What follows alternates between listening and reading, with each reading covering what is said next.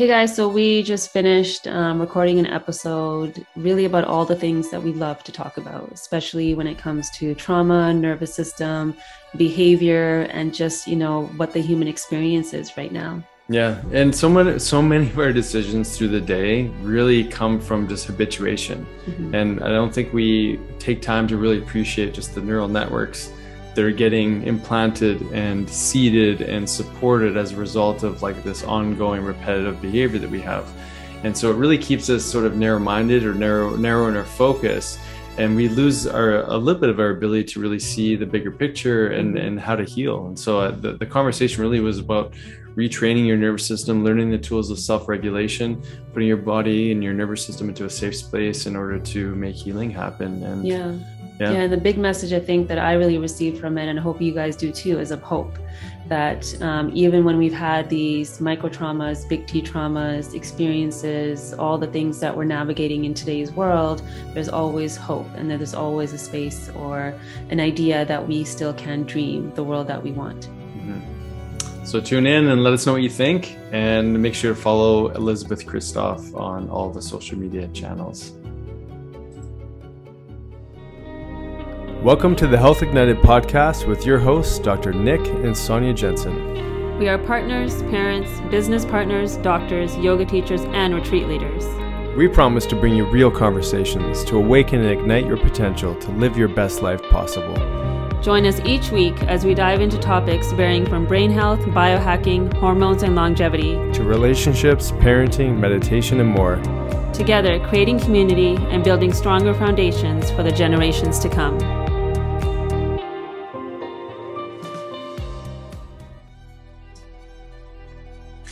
Hey everybody, welcome back to another episode of Health Ignited. I'm here with my lovely wife, Dr. Sonia Jensen. How are you today? Good. I'm excited for this podcast for sure, because it's all the things that we talk about through whether it's trauma, freedom from food, any addictions that we have around that, or disordered eating. So I think it's just such an important topic for us to dive into, especially right now, since we're teaching our metabolic fixers all about fasting. That's right. And that's something we bring up a lot. Yeah. So our special guest today is Elizabeth Kristof, and she's an expert in using applied neurology, which we're going to get her to explain in more detail so you guys understand some of the Jedi mind tricks that she's going to teach us and the people that are listening. So she uses this technology to help people move out of pain, unwanted behavior, and stress response. She's the founder of Brain-Based Wellness. And my goodness, like it's just such an important time for topics like this. And so this is a revolutionary online platform that trains the nervous system and body to resolve old patterns, improve performance, and increase well-being. So she's a certified applied neurology practitioner and has been in the wellness industry since 2007. And I mean, there's so much more to say about Elizabeth, but we're gonna get her to explain some more of that as we go along. And so, why don't you tell us a little bit of your story, Elizabeth? Because I think it's always interesting to find a practitioner coming into, their niche in their field, because obviously there's usually a reason why. So let us know who you are, a little bit more detail, and how you got here. Yeah, absolutely. Thank you so much for having me on. I'm super excited to be here and have this conversation. And how I got into the current business that I'm in now is, like you said, it's most of the times it's like healer healing themselves and finding my own path of healing. I started studying applied neurology about a decade ago when I had a movement and Pilates studio here in Austin, and we were working on our national teacher training program. And I knew at the time I wanted brain science to be a part of that program, because I saw that was where the future of movement science was going. And that, you don't just have a tight hip flexor, you have a brain that's telling your hip flexor to maintain a certain level of tension. So you can foam roll it all you want and do all the stretches, but unless you change the neurology, it will always go back to that patterning. And so I began studying with an institute in Arizona and really fell in love with it and took a deep dive into understanding the nervous system, but really used it for many, many years for athletic performance and for pain management. And then I went through a period in my own life where things really fell apart and I was under a lot of stress. I dissolved my partnership shares in my business that I'd had for a decade, and so much of my own identity and community was tied up in the business. So I lost that and was under a tremendous amount of financial stress. And that very same week that I dissolved my partnership shares, my fiance at the time, my romantic partner at the time, was diagnosed with a rare cancer around his heart. And so I went into being a full-time caretaker for him, and went down that road for the next couple of years. And it was just a really high stress time where a lot of my own unresolved childhood trauma came flooding back in that environment of stress. And I began to experience really severe outputs of my own nervous system, a lot of chronic pain, a lot of dissociation and migraine and binge eating. And I had all this background of applied neurology. I understood the nervous system pretty well at that point, and I began to recognize in myself the same signals of nervous system dysregulation that I saw in my pain clients before I had an episode of binge eating, or before I had a migraine, or before I got into a really dissociated space. And I started to think, man, there's so much broader application to applied neurology beyond just athletic performance. And that really led me down a long rabbit hole of working with a bunch of different healers and studying somatics and trying to understand how it could all come together to create a different way of resolving trauma, of changing behavior, and moving out of these deep patterns that were causing these unwanted outputs in my life. And then putting all of that together was what led me to eventually found the business that I have now. Oh, what a story. Mm-hmm. I mean, it sounds like you've been through so much, like so many people have, and to have a backbone or scaffolding and an awareness of the nervous system in relation to how things show up in the body, and even your fiance at the time too, just, what was going on with him. Mm-hmm. Let's dive into why do you think looking at the nervous system is such an important aspect? We often think about a hierarchy of healing, and that, if you pay attention to the more subtle layers that have these real powerful and profound on-off switches in the body that can really, move us into dis-ease, or the opposite of that, maybe it would be regulation. But tell us a little bit more about why you found the nervous system to be such a pivotal area to address. Yes, I think so many of us are not taught about this component of ourselves, which really is our operating system, right? And so there's some really important things to think about when you think about the nervous system. And one is that it's always changing. It's always changing in response to the stimulus that we put in, and our brains and our nervous systems are plastic. So we have some agency over changing that system by deciding what stimulus we're going to put in. And we don't know it, but often we're just recreating patterns and giving our body and our brain the same input that is leading us to really unwanted outputs, right? So our brain and our nervous system are always taking in information, integrating and assimilating that information, and then producing an output. And our brain's primary job, our old brain's primary job, is always our survival. It's always going to put that first. And so the brain is always taking in that information and making the decision safe or unsafe. And if my brain's decision, because the information coming in isn't clear because of deficits in my nervous system, or I have nerve damage because of stress over time, or because of unresolved trauma, then my nervous system is going to feel unsafe doing its primary job, making predictions to keep me alive. And it's going to start to generate outputs that are protective. And those protective outputs could be anything from pain to weakness, muscle weakness, fatigue, but it could also look like depression or a migraine or an episode of binge eating, anything that's going to get me to reduce the amount of stimulus coming in, regulate my system, move out of that state of chronic stress. And so if I take smaller steps because I'm in pain, or work out with less intensity because I'm in pain, or if I go to my room, pull the covers over my head, block out all the light and all the stimulus, in that moment, my brain feels safer. And that is always going to win over what my cognitive mind thinks, over what my higher order thinking systems think. So until I also address these issues at the level of the nervous system, it's really hard to move out of those protective outputs. Mm-hmm. Yeah, and there's such a familiarity for the brain too in those patterns, and that also brings in that safety because it's known. And to disrupt such a pattern takes a lot of metabolic expense within the body and the mind and effort. that sometimes if we don't have, like that Nick was saying, that backbone that you had in that area of just your nervous system and understanding it, for someone that doesn't have that same background, they really do step into the space of self-blame or this cycle of the behavior that's allowing them to feel safe. And so somebody like that, that's kind of stepping into this awareness for maybe the first time, what is it that you can tell them to do to help shift that awareness into understanding that, there is a possibility to change, and there is ways that we can shift that pattern and that imprint and that belief system that we've created to survive essentially in our lifetime? What is the first step that they can take to do that?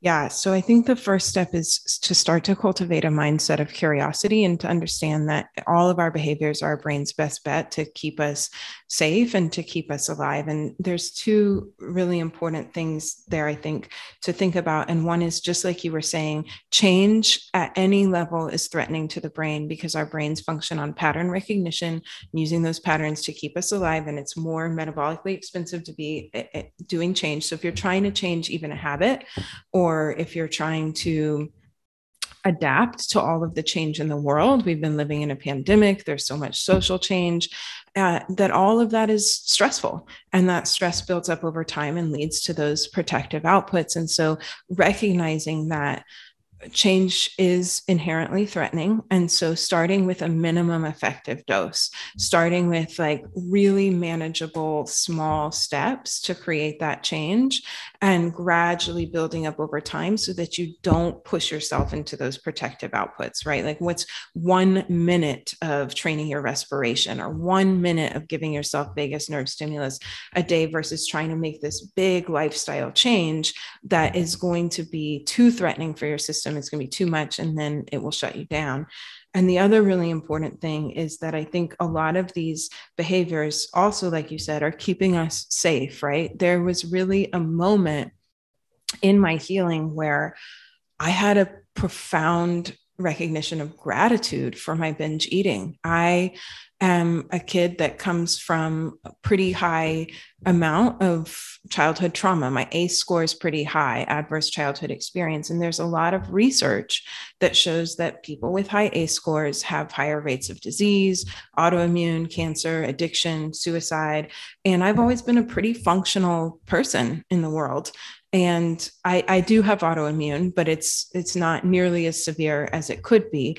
And I've known other people with a lot of the same experiences that I had that got really sick, like my ex-fiance, like a lot of people that I've known that either had to be institutionalized or developed really dangerous diseases. And I recognized at some point that because of my childhood trauma, my nervous system has been extremely dysregulated for a really long time.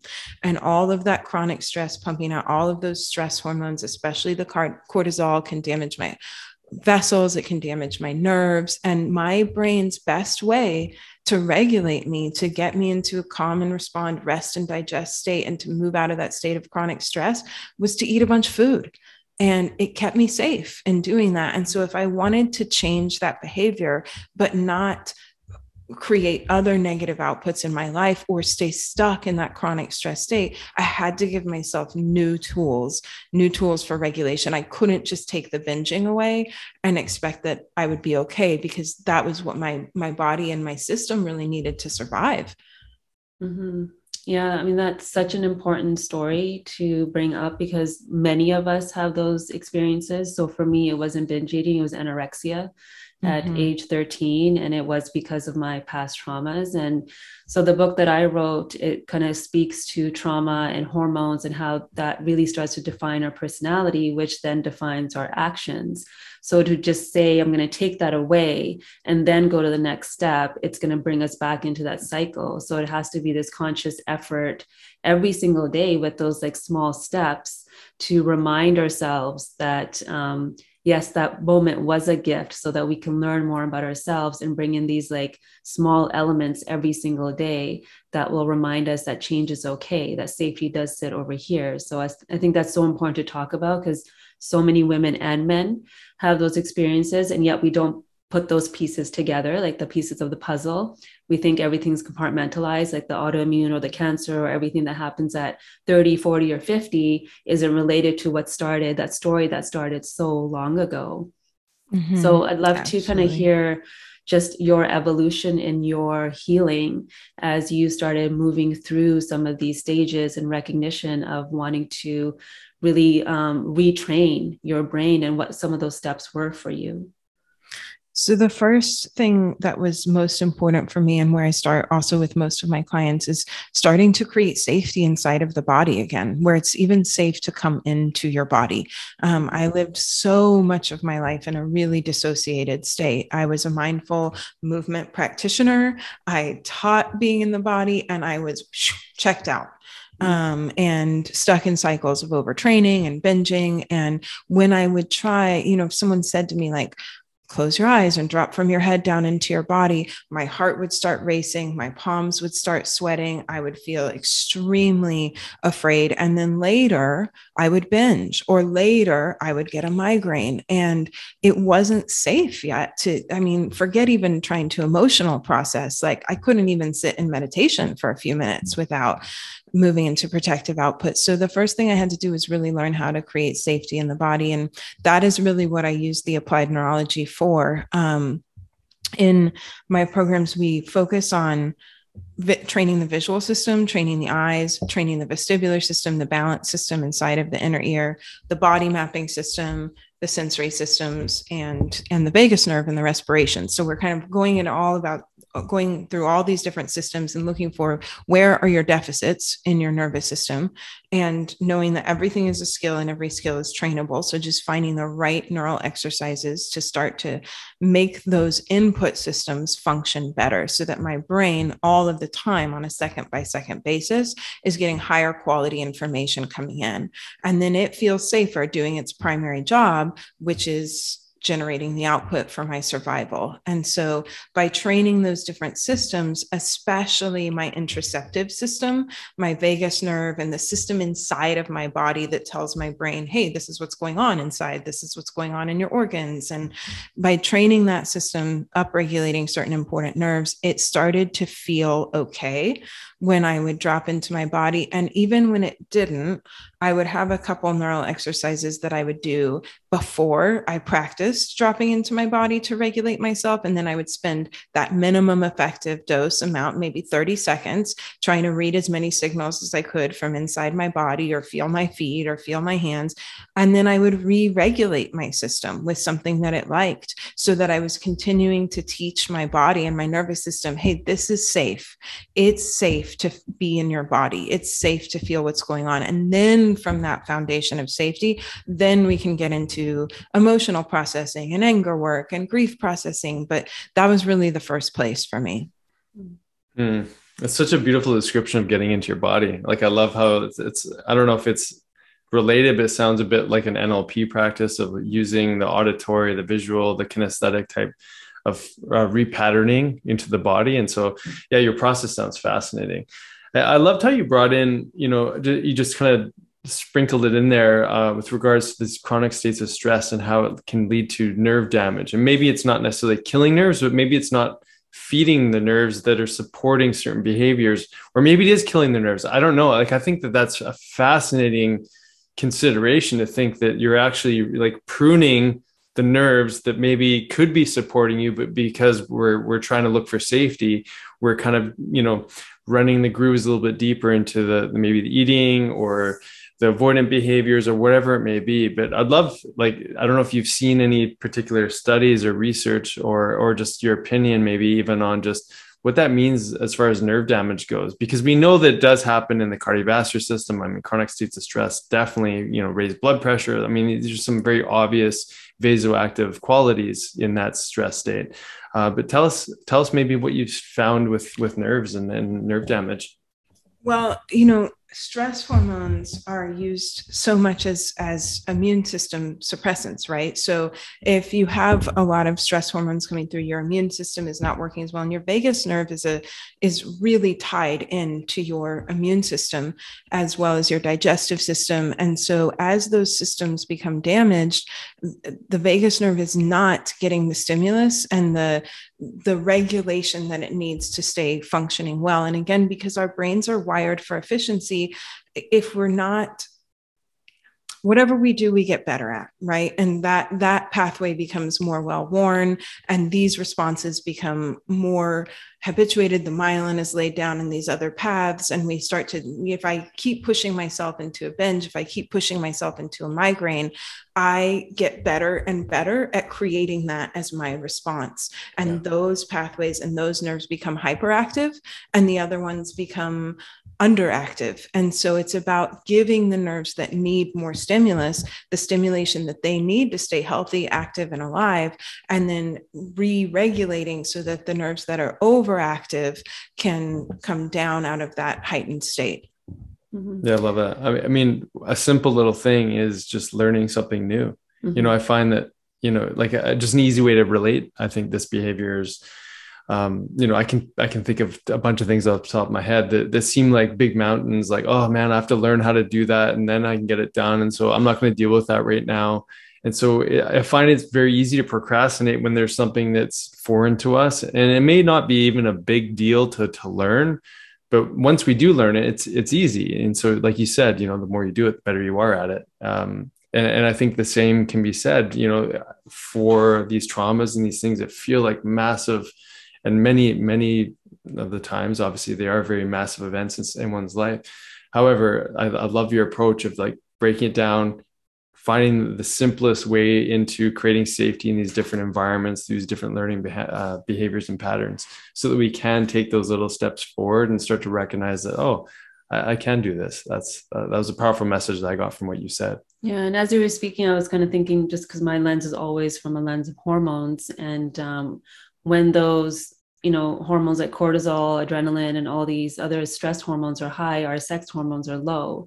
And estrogen for the brain and the nerves, it's like a fertilizer. So it helps those dendrite connections. So it becomes this like cyclical pattern if we're not working on that new nerve formation and helping support that when we're chronically in that state of stress. So if safety isn't there, we can't bring up those other hormones to help support those nerves. So I'm curious, if you're working with like men and women, what kind of things you see shift in their physical body that they may not think is related to their brain or their nerve health and to stress. Like what kind of outcomes you've seen shift in people? Well, I mean, so many things, right? Because the nervous system plays such a big role in all of these different outputs. But so pain is one of the first easiest things for me to get rid, you know, to help people get rid of, especially chronic pain, not something that's coming from an acute injury, but migrating chronic pain. People can move out of pain pretty quickly as their brain feels safer. It no longer is generating that as a protective output. And sometimes that comes from the applied neurology, and sometimes that comes from emotional processing, right? Because sometimes that pain is there in order to protect us from experiencing and being in certain emotions that are maybe deeply suppressed and do not feel safe to release through the body. So pain is one thing that goes away pretty quickly. And then with the applied neurology, so much changes. People's digestive abilities change, people's vision improves. So I have many clients that have trained themselves out of wearing glasses and can drive at night again because they train their visual system. And so that is important, not just because it's cool that you don't have to have your vision get worse as you get older, but because now our visual system is functioning better. That affects a lot of your cranial nerves. And it also gives your brain better, clear quality input coming in. And the visual system is at the top of the neural hierarchy. So that just means our brain thinks that information is really important in making predictions. And so if that information is clearer, better, and more accurate, then our brain feels safer on a second by second basis. And then again, you experience less of those protective outputs, less migraines, less chronic pain, less chronic fatigue, and then behavior changes too. It becomes possible to not engage in a binge because you aren't driven in a survival state where you need it in that moment to reduce your stress, but you can start to make other choices. And then again, what we do, we get better at. So every single time I interrupt that loop and am able to move out of that behavior, it gets a little bit easier the next time and a little bit easier the next time to take a different path. Yeah, I want to really reiterate that visual piece that you said. If anyone's read the book, When the Body Keeps a Score, and I also quoted this study in my book with when they took people and they asked them to replay their traumas that they went through. And then after, when they were kind of monitoring what was happening in their bodies, they saw the visual cortex was the one that was most active in re-remembering that time. And that was just through like audio that they were getting replayed what had happened in that event. But it was their visual cortex that actually got heightened during a state of stress instead of going away. So that's the first thing that gets heightened when you're triggered from your environment. So I think that is the key in really helping support that shift from that trauma-based behavior to this new behavior that helps support healing. So I just wanted to like really reiterate for those listening to really pay attention to that piece within themselves and also the work that you're doing for that.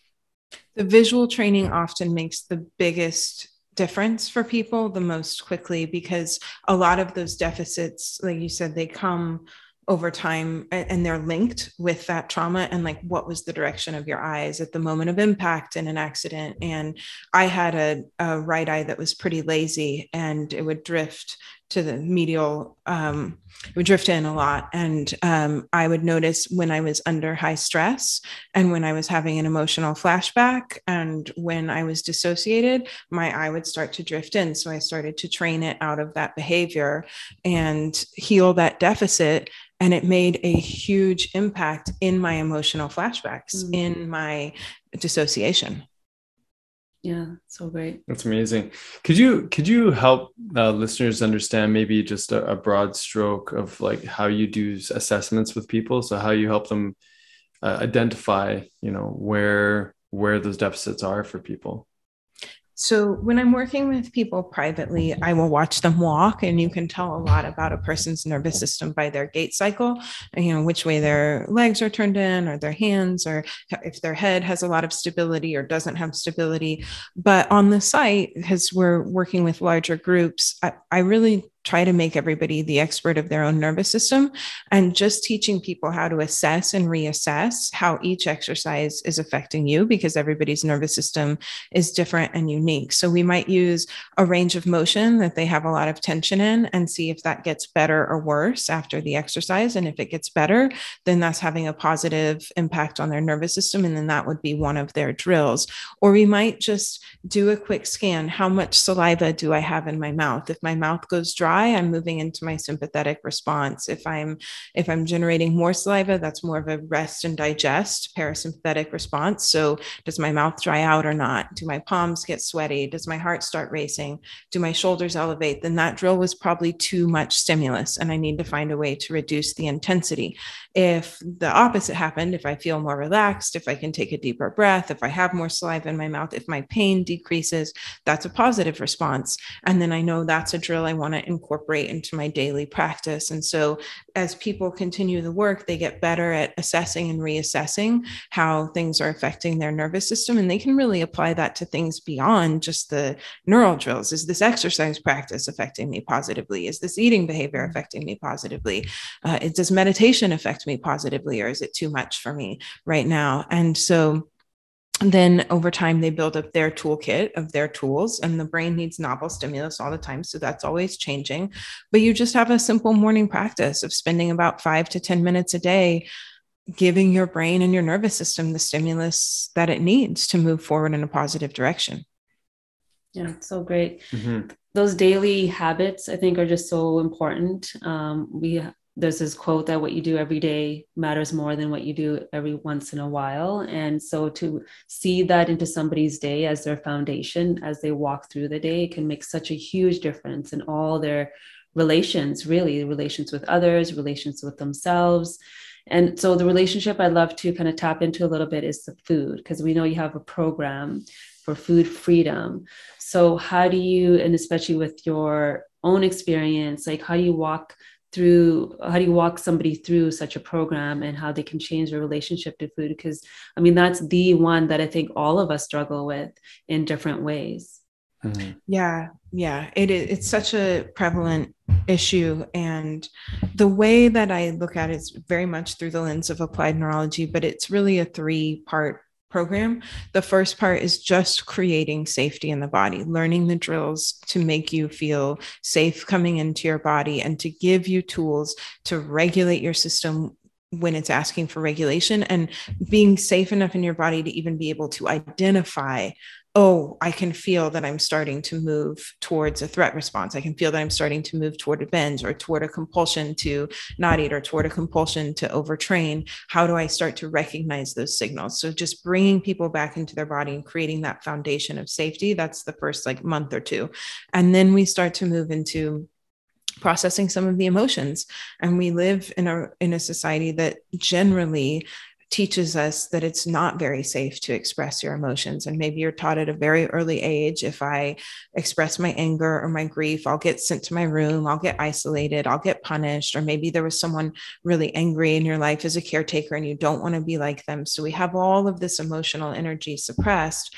And a lot of times we use food as a tool to either keep ourselves from feeling the emotion that feels too big and scary to be with, or to experience emotions like connection, like joy, like relaxation, because once we've started to numb out some of the emotions, they're all connected, right? So when I can't experience my grief and my anger, I also have a really hard time experiencing joy and connection.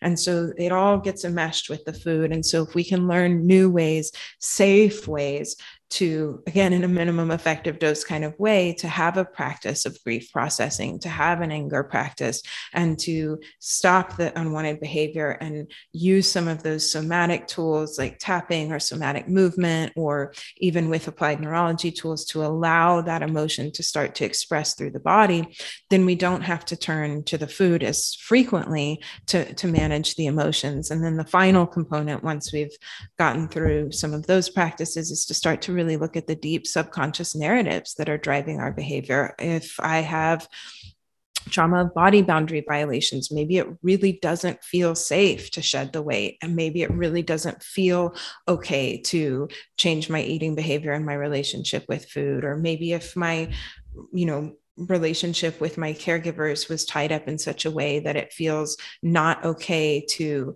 change my body or to change my relationship with food, like I will be rejected from the herd, I'll be abandoned. And so the final component is what are those deep core wounds and beliefs that are continuing to drive us into this cycle, even when we do have the other tools.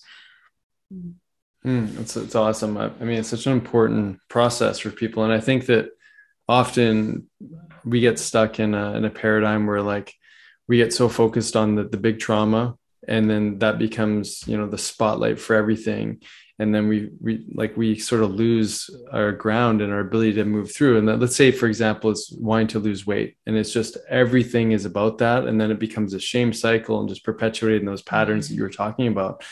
And so what a powerful, sort of weight off the shoulders for people to hear that, hey, it doesn't have to be this big thing that we tackle right now, but really there's a process of finding safety, re-regulating the body, starting to work through some of those heavier emotions. And then we can address that big thing that may in fact just sort of resolve itself on the way there too, which is amazing. I love what you're sharing. I mean, it's such important information for people to really appreciate just how powerful it is, and how quick in many cases, I imagine too, that people realize, oh man, this thing that I've been worried about or carrying around with me for so long, I just had to really, learn this self-regulation process. It's amazing. It's really, really powerful.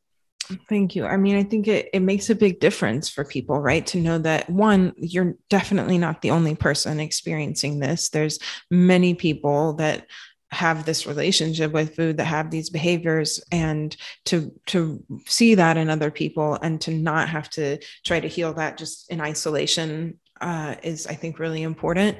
Yeah. And then also to just, shifting the perspective to, it's just my brain and my body trying to do the best that it can to keep me safe and to keep me alive. And it's okay. I just didn't have the tools. Mm-hmm. Yeah, I think what you said there is really important, because often we can step into a space of rejection of the body, or feeling like it's failed us, or our brain is failing us. And, we could have this awareness and insight, because as we age, as the frontal lobe starts to develop, we understand more consciously that, yes, this healing needs to happen. And we start on that track, and yet we're not getting the results, in quotation marks, that we think or expect of ourselves. And then we get into that cycle of shaming the body again. So I think by taking those small steps that you're speaking to, it can create just like room for forgiveness and room for acceptance. And then I think what you said in the beginning, so important, room for gratitude, that, this is just a journey, and the learning really is happening now, and that we have this capacity to shift at any moment.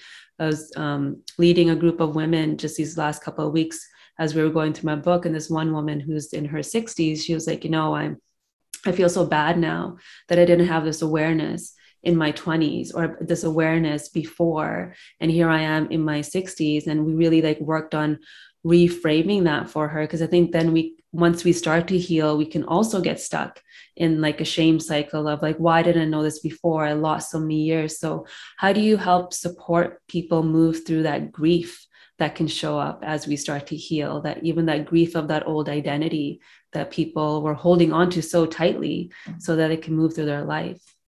Yeah, that's it. It's a beautiful story that you shared. And it's an experience that I see with a lot of my clients. There is a lot of grief that we've been carrying this. And then there is grief for the identity, just like you said, the person that I was before, and letting go of that there's grief with that. And so I feel like the most important thing is allowing the grief to be there and allowing that grief to move through. And so, for me, when I first started processing emotions, I would experience really severe flare-ups of my autoimmune, because I was very scared of my emotions. My body was very scared of my emotions. And so I would try to do a grief practice or anger work, and I would get really bad eczema all over. My joints would swell up, or I would get a lot of pain and chronic fatigue. And so again, I was like, okay, what do I know from applied neurology? What I do, I get better at. I can't keep pushing into these responses, or I'm going to start moving into those responses more quickly. And so I started practicing minimum effective dose of grief processing. So starting with 30 seconds, of allowing yourself to think about what it is that you're grieving, the fact that you didn't have those tools before, or that past version of yourself, or the pain that you went through, and seeing if it's possible at that moment to drop into your body for 30 seconds. How does this feel in the center of my chest? How does it feel in my belly? How does it feel in my throat? Can I put my hand on the place where I feel it the most and breathe into that space? And then maybe dialogue with the sensation, how do you want me to be with you? What do you need from me? And see if an emotion starts to release out, and then re-regulate after that with some drills or something. It doesn't even have to be drills, something that your nervous system likes. Take a bath, go for a walk, play a song and dance around, couple the grief with joy, play something fun and dance around, so that you are allowing yourself to move through it rather than just staying stuck in that place. Yeah, it can give such a sense of freedom when you do that too, knowing that you have the ability to change your state really in a moment, when you can really figure out what your unique mind and body need for that mindset shift, whether, like you said, it's music, or putting your feet on the ground and grounding ourselves and just getting connected to nature. So that reconnection piece is so important. Yeah, I was gonna ask you if, in someone going through this process with you, and let's say they get stuck in a certain place, and what are some ways to help them sort of shift out of that stuckness? And I think that a common thing for people when they are stuck is that, whether it be the shame cycle, they go back into the behavior, and that some of that guilt will come in. because they do feel stuck again. I mean, I imagine you're supporting them to just, find that safety again, and maybe it's a new layer or a new level of awareness that they haven't yet appreciated. But what about people getting stuck in the process? There's usually two things that I find when people get stuck in the process. And one is that there's a deep core belief that's keeping them there, right? So we have to identify what that core belief is. And I have kind of a little cognitive process that you can go through, but essentially, if the belief is not true, what else is possible? And coming up with something different, right? But then how do we make our brain and our nervous system feel safe with that new belief? Because it's been there to keep us alive. It's been using that. It's adaptively to keep us safe and alive for many years, to not be rejected from the herd, to not be abandoned, to not be too much. So if the belief is, that my desires are too much, or if I express my desires, I hurt people, or if I set a boundary, I will be abandoned. So what's the new belief? And then as we bring the new belief in, as we mantra it or we meditate and visualize, can we do drills or something that our nervous system really likes at the same time to create that internal felt sense of safety while they're bringing it in, so that it's more accepted? So like a lot of my clients just respond really well to a very simple drill of making circles with their tongue over their teeth, because it helps activate the vagus nerve, and it can be coupled with some nice gentle inhale, long relaxed exhale. And so they just circle their tongue over their teeth and practice long exhalations as they're repeating the new belief. And then, maybe rubbing their hands together and staying grounded in their body. And so starting to bring that new belief into the body so that it's possible to act differently. And then the other place that I really see loops present is when there's a big emotion that needs to be discharged, and people get caught in this protective loop of obsession about something. And it definitely has happened to me many times, even in healing. Like I get stuck in a healing loop. Like I have to keep fixing this. I have to get better, and I'm broken, right? And so I keep trying all these different healing modalities, but really it's just another distraction from fully expressing the emotion. And so then for me and for most of my clients, it's just been you just have to be really gentle with yourself. You just have to let yourself take the time that it takes, and keep re-regulating, and start with the minimum effective dose. And now I can move things through my body pretty quickly, and it'll pass through, and then it'll be discharged and gone. And I know what I need to do after. I need to go get out in nature. I need to give my vagus nerve some love. I need to do some eye movements for my right eye. And once that big energy that's so scary is gone, then there's no need to keep re-engaging in that same pattern to keep yourself distracted from that thing, whatever it is. That was perfect, because I think that part of the question was that we all make progress forward, and then sometimes we can't see where our blocks are, and then sometimes we have to look at our behaviors and find out what we're choosing. And I think for a lot of us, especially us who have maybe spent a lot of time doing work on ourselves, I think a lot of us have had to face some level of re-traumatization over the past 2 years with our screens, and then constantly I'm catching myself sometimes stuck in a loop of just like, I don't really want to look at this stuff, but there's this habituation that happens when there's this collective energy that maybe it's the collective nervous system that's getting affected. And so it's so helpful to just remind us all that we're going to get stuck sometimes. What are some ways to get out of that? And so I think you answered that perfectly. That was great. Yeah, I think go ahead. No, you go ahead. We definitely have all been through a collective traumatization, and not only has there been so much change and really physical things that have dysregulated our nervous system, like only looking at a focal point that's about 13 inches from our face, long periods of time throughout the day, the isolation, wearing a mask and impeding part of our visual field all the time, the threat of looking at other people wearing masks all of the time is just inherently dysregulating. And then there's grief, right? There's grief for the world that we had. There's grief for all the changes. There's grief for people we have actually lost. And it's just a lot. It's a lot right now. hmm So how can we help people step into that space of dreaming again?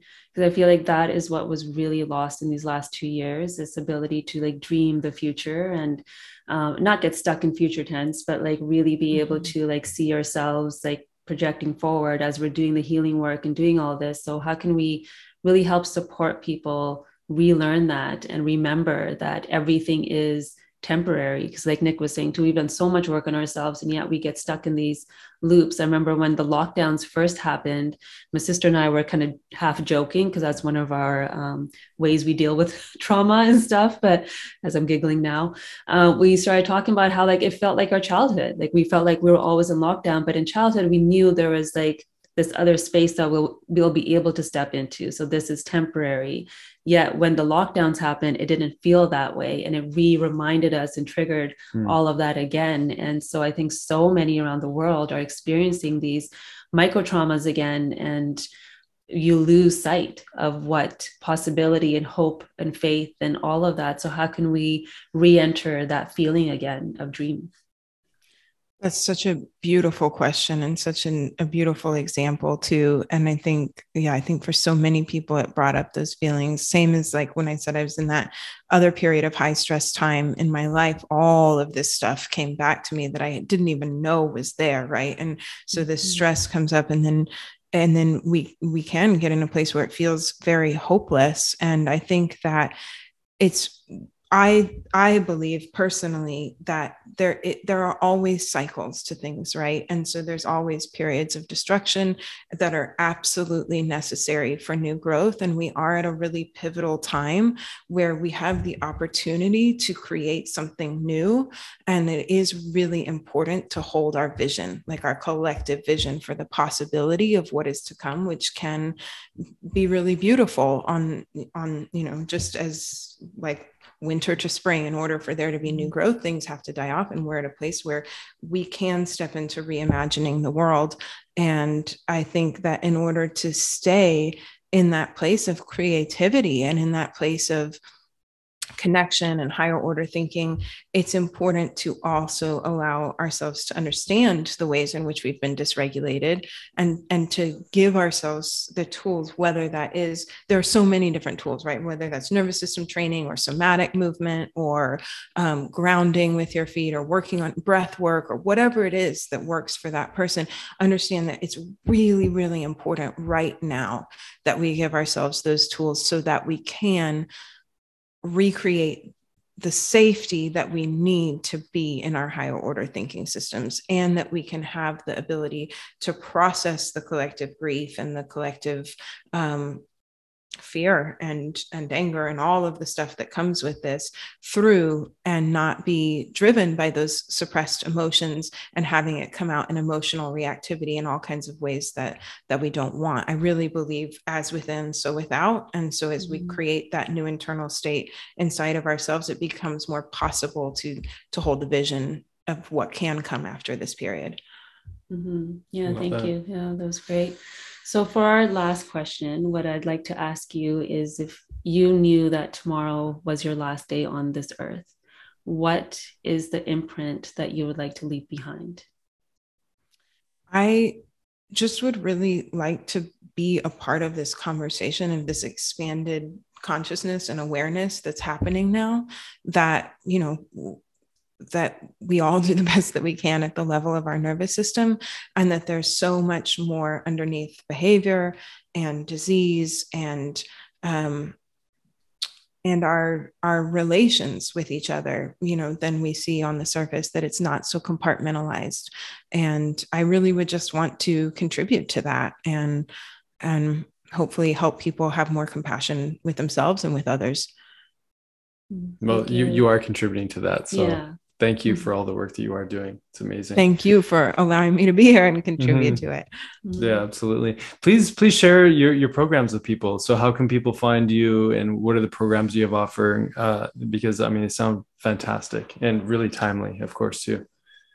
The best place to find me is at my website, which is brainbased-wellness.com. And there's a free video series there where you can learn how to assess and reassess your nervous system. And it'll give you 5 really simple neural exercises that you can start to do and just see how your body reacts to it and start to use them in moments of stress or use them in the morning to regulate. And so that's the best place to get started. And then from there, you can reach out to me if you're interested in food freedom or membership, but that's totally free and can make a big difference just by doing those simple exercises.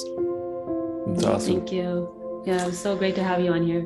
Yeah, Elizabeth, thank you guys so much. Yeah, such a gift. I mean, in all the craziness that we all go through in life, to think that there's tools that we can all access, that we just have to put the time in, but a little bit of effort, and the healing that's possible when we address these things at the level that you're speaking to.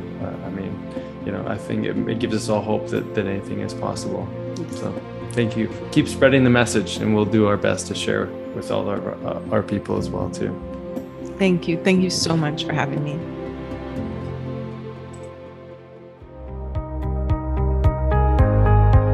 We hope you enjoyed this episode of the Health Ignited podcast. Be sure to download, subscribe, and share as we build this conscious community together. You can also find us on YouTube, Facebook, Instagram, and our website, drsjensen.com. Please note all information on this podcast is not and should not be taken as medical advice. Please see a healthcare professional to receive the care needed. Thank you for sharing this time with us, igniting your health freedom. And welcome to the tribe.